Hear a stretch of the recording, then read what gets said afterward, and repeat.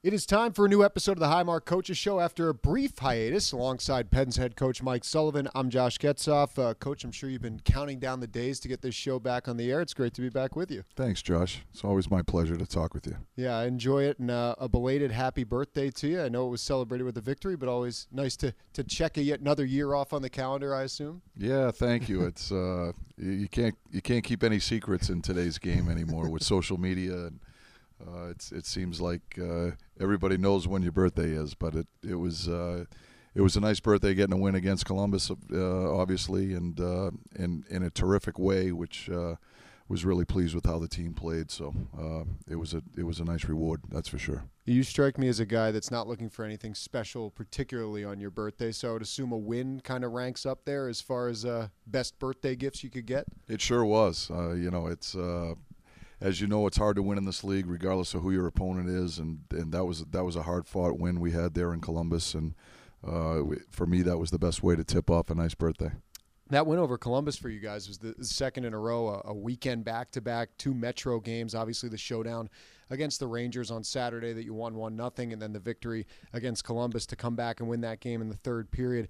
When you look back at those 2 games and then kind of, I guess, graded against the previous 3 that were losses in regulation for your team, is there anything that jumps out to you looking back at the film, maybe from the approach, the execution, the mindset, that really were the difference between the Penguins in those 2 games and the previous 3? All of the above. Yeah. I just think that's where it starts. I'm a strong believer that your mindset going into games, your attitude going into games goes a long way to set you up for success. And I just thought we went into those games with the right mindset, that being making sure that we're hard to play against. We manage the puck well, we defend, and we create offense through our defense. And I think when we go into games with that mindset, as opposed to thinking, well, we're just going to go in and outscore teams, I think we're a different team, and we were a lot harder to play against. That's not to say that there weren't some quality chances. It's hard to defend against all of those, but by the nature of the way that the modern game is being played. Yeah. But I thought in the games that we had lost leading up to that, in so many instances we beat ourselves, and in these 2 wins, I thought we cut down on a lot of those egregious decisions or errors that are really hard to recover from. And as a result, I just think we put ourselves in a better position to win. I know you and I have talked about this at length, and I've asked you about it in media availabilities before about particular games and stretches of games, and you're very quick to always say that you're focused on the game in front of you. But I did want to ask about 2 of the previous games in the not too distant past. Obviously, the Ranger game on Saturday, the week before you guys played the Carolina Hurricanes. They were 2 teams you hadn't seen yet, 2 teams obviously right with you guys at the top of the Metro. What did you learn, if anything, about your team in those 2 games? I know 2 different kinds of games, and Marcus Pettersson talked earlier Tuesday about not the way you guys wanted to play at all against Carolina. But when you look at those 2 matchups and what you saw head-to-head, what did you learn? Well, I learned that when we play the game the right way, that we're every bit as competitive and every bit as good as those teams. Mm-hmm. And we just have to make sure that we bring a collective effort for 60 minutes. And when we do that, I think we're as competitive a team as there is in the league. And that for me is the takeaway. That's the positive takeaway. When you look at that Carolina game, and I'll go back to just beating ourselves in certain instances, we didn't make them have to work as hard for some of the quality looks that they got, and they were able to convert on some. And when you hold that game up against the New York Rangers game, I thought we forced the Rangers to have to work extremely hard for some of the looks that they got. And when we do that, we cut down on not only the quantity of the chances we give up, but also the quality of the chances we give up. And I think it's reflective in the score. And so that for me is an important takeaway just from our standpoint. But when you look at those teams, and we were excited to play those teams because they're 2 of the better teams in the league, and we know that we're going to be battling these teams down the stretch. I think we learned a lot about ourselves. We learned a lot about our opponents. 3 more against the Rangers, 2 more against the Hurricanes. Penguins rolling into March as we continue our conversation with head coach Mike Sullivan next on the Highmark Coaches Show. This is the Highmark Coaches Show, and coach, a big win over Columbus Sunday. Sidney Crosby scores the game winner late in regulation. We know how his season started. Obviously, he had the wrist surgery. He had COVID. Bit of a slow way to get yourself back into game speed, missed training camp, everything that comes with preparation for a long season. But we kind of also know what it's become. He's got 48 points in his last 36. How have you seen him kind of turn it on here? And I know a lot of people talked about warming to the task and finding his rhythm and everything, but clearly there is a different version of Sidney Crosby as far as the level that he's playing at right now than we saw in, say, late October, early November. I just think it's so hard when a player misses training camp and is coming off a long-term injury like Sid was coming off. Gino at the same, Sure. Had the same challenge this year. When you miss training camp and you miss as much time as Sid has missed at the beginning of the year, you're jumping on a moving train, and that train's not going slow. Right. And so regardless of where your talent level is, that's an adjustment process for every player. And I think it's unfair to think that players are going to jump in the lineup and just capture their very best game right away. There's so much that goes into a player like Sid and the high level of play that we all grow to expect from him, and without the training camp preparation process and exhibition games to give him an opportunity to get repetitions and get his timing and just the sense of the game intensity, it's really difficult, when a player comes back in the lineup. So it didn't surprise me that Sid went through a little bit of a process at the beginning in order to capture his very best game. It's difficult because our expectations are so high. Right. We want him to jump back in the lineup and be a 1.5 plus player, and that's a tall task for anyone. Yeah, and obviously he's turned it on in a big way, as I mentioned, and he's continuing to write himself into the record books as well, Coach. Since you and I last spoke, the 500th goal against Philadelphia in the middle of February, the goal against the Columbus Blue Jackets was his 1,375th point, which moved him past Mike Modano for 25th all-time in NHL history. We know there's a lot more still to be written with Sidney Crosby, but I see you shake your head as I say that. I mean, it's been an incredible run to this point, but to just be able to kind of put those two things in perspective with where he's at right now, just a couple more unbelievable achievements for the captain. It sure is. I thought the 500th goal, for me was one of the more special moments that I've had the privilege to witness and be a part of. In watching that unfold with Sid, I just thought that was a great moment for Sid in particular, but also Pittsburgh Penguins hockey and Right. Pittsburgh Penguins fans, and the building was electric that night, and the raw emotion just with the players going over the boards to celebrate that 500th goal for me was something special. That's elite company. There aren't a lot of players that in the history of the game that have scored 500 goals. So he's in pretty elite company when he achieved that milestone. The most recent one now, it just seems like with each passing game, there's just one more milestone Right. that's knocking on the door that he's accomplishing. So for me, it's been one of the great honors of being his coach in the time that I've been here with him.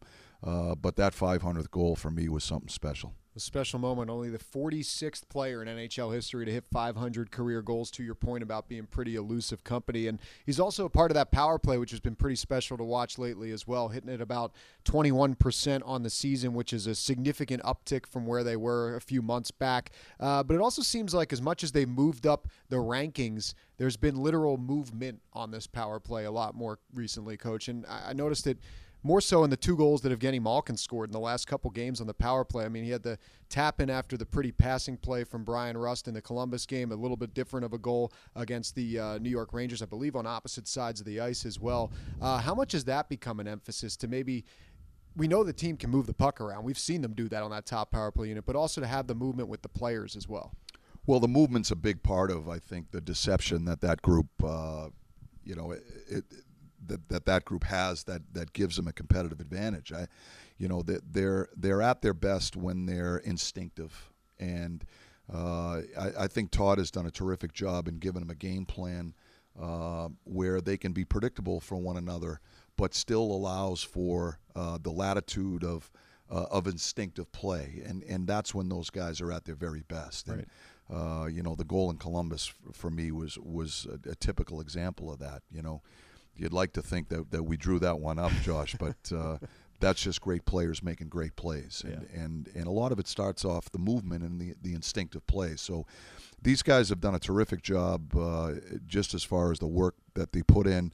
They're all buying in. They're doing a lot of the little things like puck retrievals and getting to the net and things of that nature. But the movement for me is the most important aspect of what they do. And when there's not only movement of the puck but movement of people and the interchange of positions, that's what makes it so hard to defend against, because it forces an awful lot of decision making on behalf of the penalty killers, and usually opportunity presents itself, and those guys are just so good, they see it and they're able to take advantage of it. Penguins have had a lot of success in the power play, 4 straight games with a goal on the man advantage as they get ready for a big back-to-back beginning tomorrow night in Tampa Bay. But I wanted to pivot from some of the positives as far as the goal scoring to something that maybe it's fallen a little bit more under the microscope here lately, and that's just the team's scoring at 5-on-5. Over your last 6 games, you guys have 7 goals.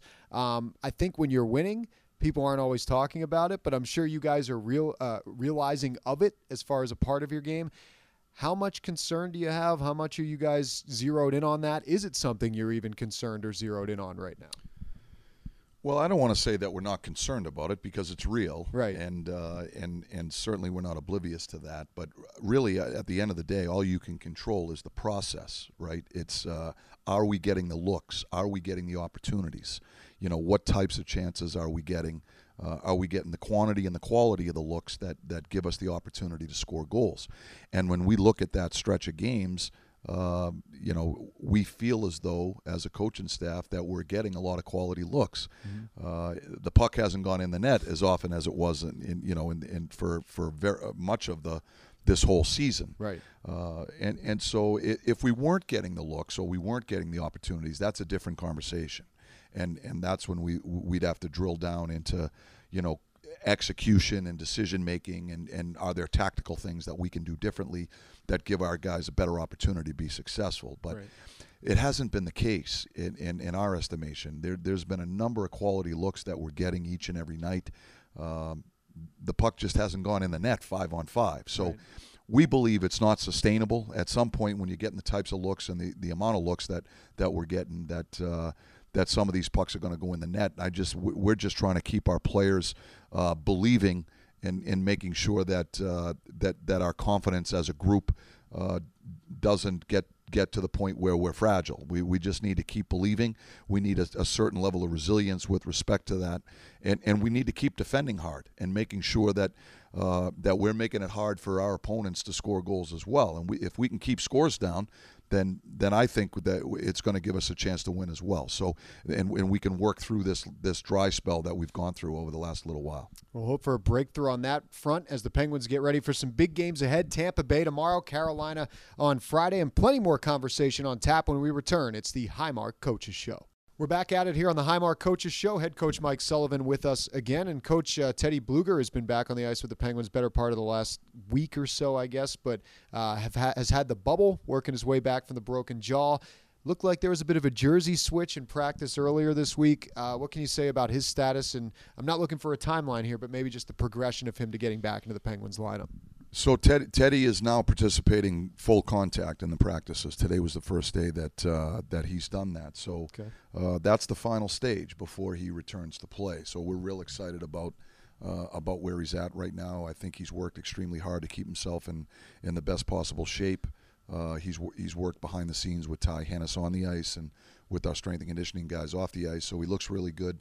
And now the last step is just getting him into some full contact practices and before we put him back in the lineup. So the fact that he's participating in this capacity is real encouraging.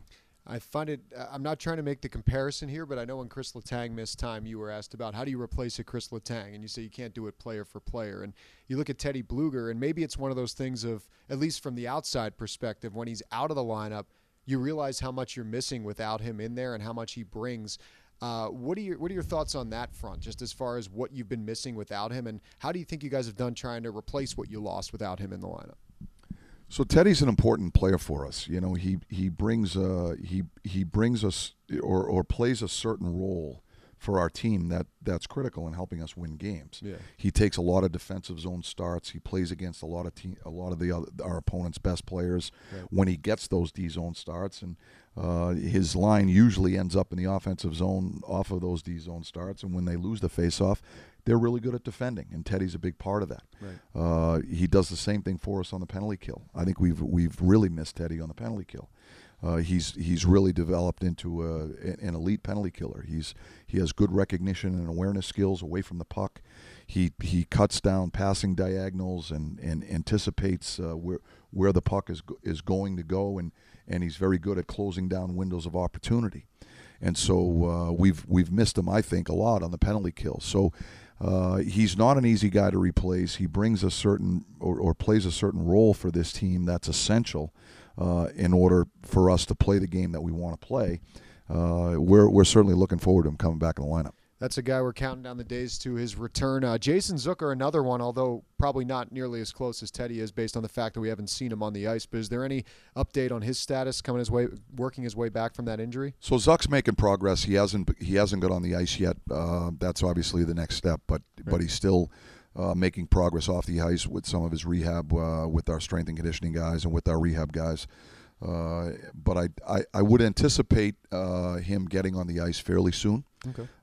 Which will be an important step that suggests that he's just that much closer. So, right. But he is making progress. He's not as close as Teddy is, but I wouldn't anticipate him be far behind. Okay. And I know that you guys are obviously been so focused on what's going on here in Pittsburgh for good reason, but I'm sure you take a glance every now and then or get an update from down in Wilkes-Barre with what's been going on with the Baby Pens, and they had a pretty successful weekend this past weekend, picking up some key points in their divisional and playoff races as well. Drew O'Connor, who's down there now, had a pretty big hand in that. I think I saw 6 points and 4 goals in 5 games for Wilkes-Barre since going back down there, rehabbing his way back from that upper body injury. I know just in the grand scheme of a healthy Penguins roster, the cap comes into play when Drew O'Connor is a part of it. But what do you think he needs to do to maybe cement himself back into an NHL lineup? And cement might be the wrong word, to try to position himself to get back into an NHL lineup. Well, I think Drew has done a really good job all year long in positioning himself to make this roster. Yeah. He's in the conversation each and every day when we're putting lineups together. You know, coming off the injury that he's coming off, he hadn't played in quite some time. We felt as though it would serve him well if he got some games at the American League level, and that was one of the motivations to send him to Wilkes-Barre to get him those games. But he has already positioned himself to be a regular in this lineup, regardless of what the health of this lineup looks like. He's a big, strong kid. He can really skate. I think he challenges our opponents with wide speed. He's good on the forecheck. He's got a long reach, and he's shown some finishing ability. Mm-hmm. And so he's a guy that I think we could move around the lineup depending on what our needs are. He's shown an ability to be able to play center as well as wing. Right. And so the only I think next development for Drew that I think will be really important for him is just to get him involved in the penalty kill, because I think he has the makings of being a very good penalty killer with that long reach, his size, his mobility, and he has good hockey sense, and he has aptitude for the game. When the coaching staff sits with him and we go through film with him, he picks up the subtleties extremely well. And so, you know, our game plan is to get him involved with the penalty kill moving forward. I think that's going to be an important aspect as well. But to answer your question, he's already positioned himself to make this roster. He's an intriguing piece of the present and the future for the Penguins, and as you mentioned, trying to get back into that Penguins lineup. One guy who did get back into the Penguins lineup recently was Mark Friedman, and it was kind of an interesting story for Friedman just because the Penguins' blue line had been healthy, and he had been a healthy scratch as a result. It wasn't anything necessarily performance-wise, 19 straight games that he was a scratch, but he comes back in, Coach, in a pair of big games against the New York Rangers, against the Columbus Blue Jackets, and it seemed like for all concerned as far as when they were asked about Mark Friedman, players and coaches alike. People were pretty impressed with what he brought to the table. What were your thoughts on the first couple games back for Friedman? I thought Freed's played extremely well. Yeah. You know, he's a real mobile guy. He skates well. You can see his mobility and how he's able to utilize it on both sides of the puck. Definitely. He was active in the offense, off the offensive blue line. He gets up in the rush pretty well and helps us present a four-man attack off the rush. And he uses his mobility to defend. You know, he defends well. He's got a good stick. He's a competitive guy. You know, he's got an uncanny ability to get under our opponent's skin. He's a real competitive guy, and I think his first couple of games back, after not having played in a while, right. He played extremely well, and that's a credit to him because he's worked really hard behind the scenes to keep himself ready.